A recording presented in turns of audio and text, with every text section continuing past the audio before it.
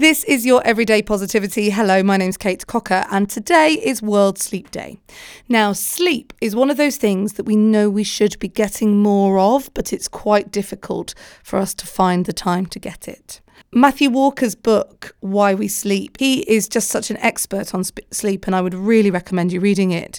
I heard him do an interview on the Joe Rogan podcast, and he said that you should be getting 7 hours of sleep because the difference between 6.5 and 7 hours sleep on your day-to-day life is absolutely immeasurable.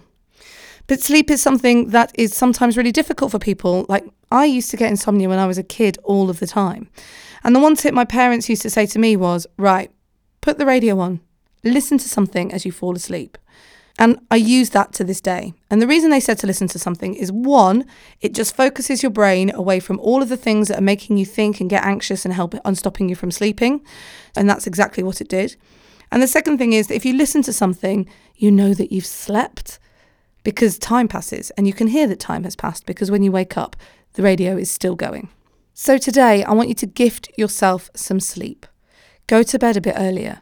Sit on the couch, have a 10-minute nap if you need to this afternoon. Whatever it is, gift yourself some sleep. I'm back tomorrow and Sunday. In the meantime, have a lovely snoozy day.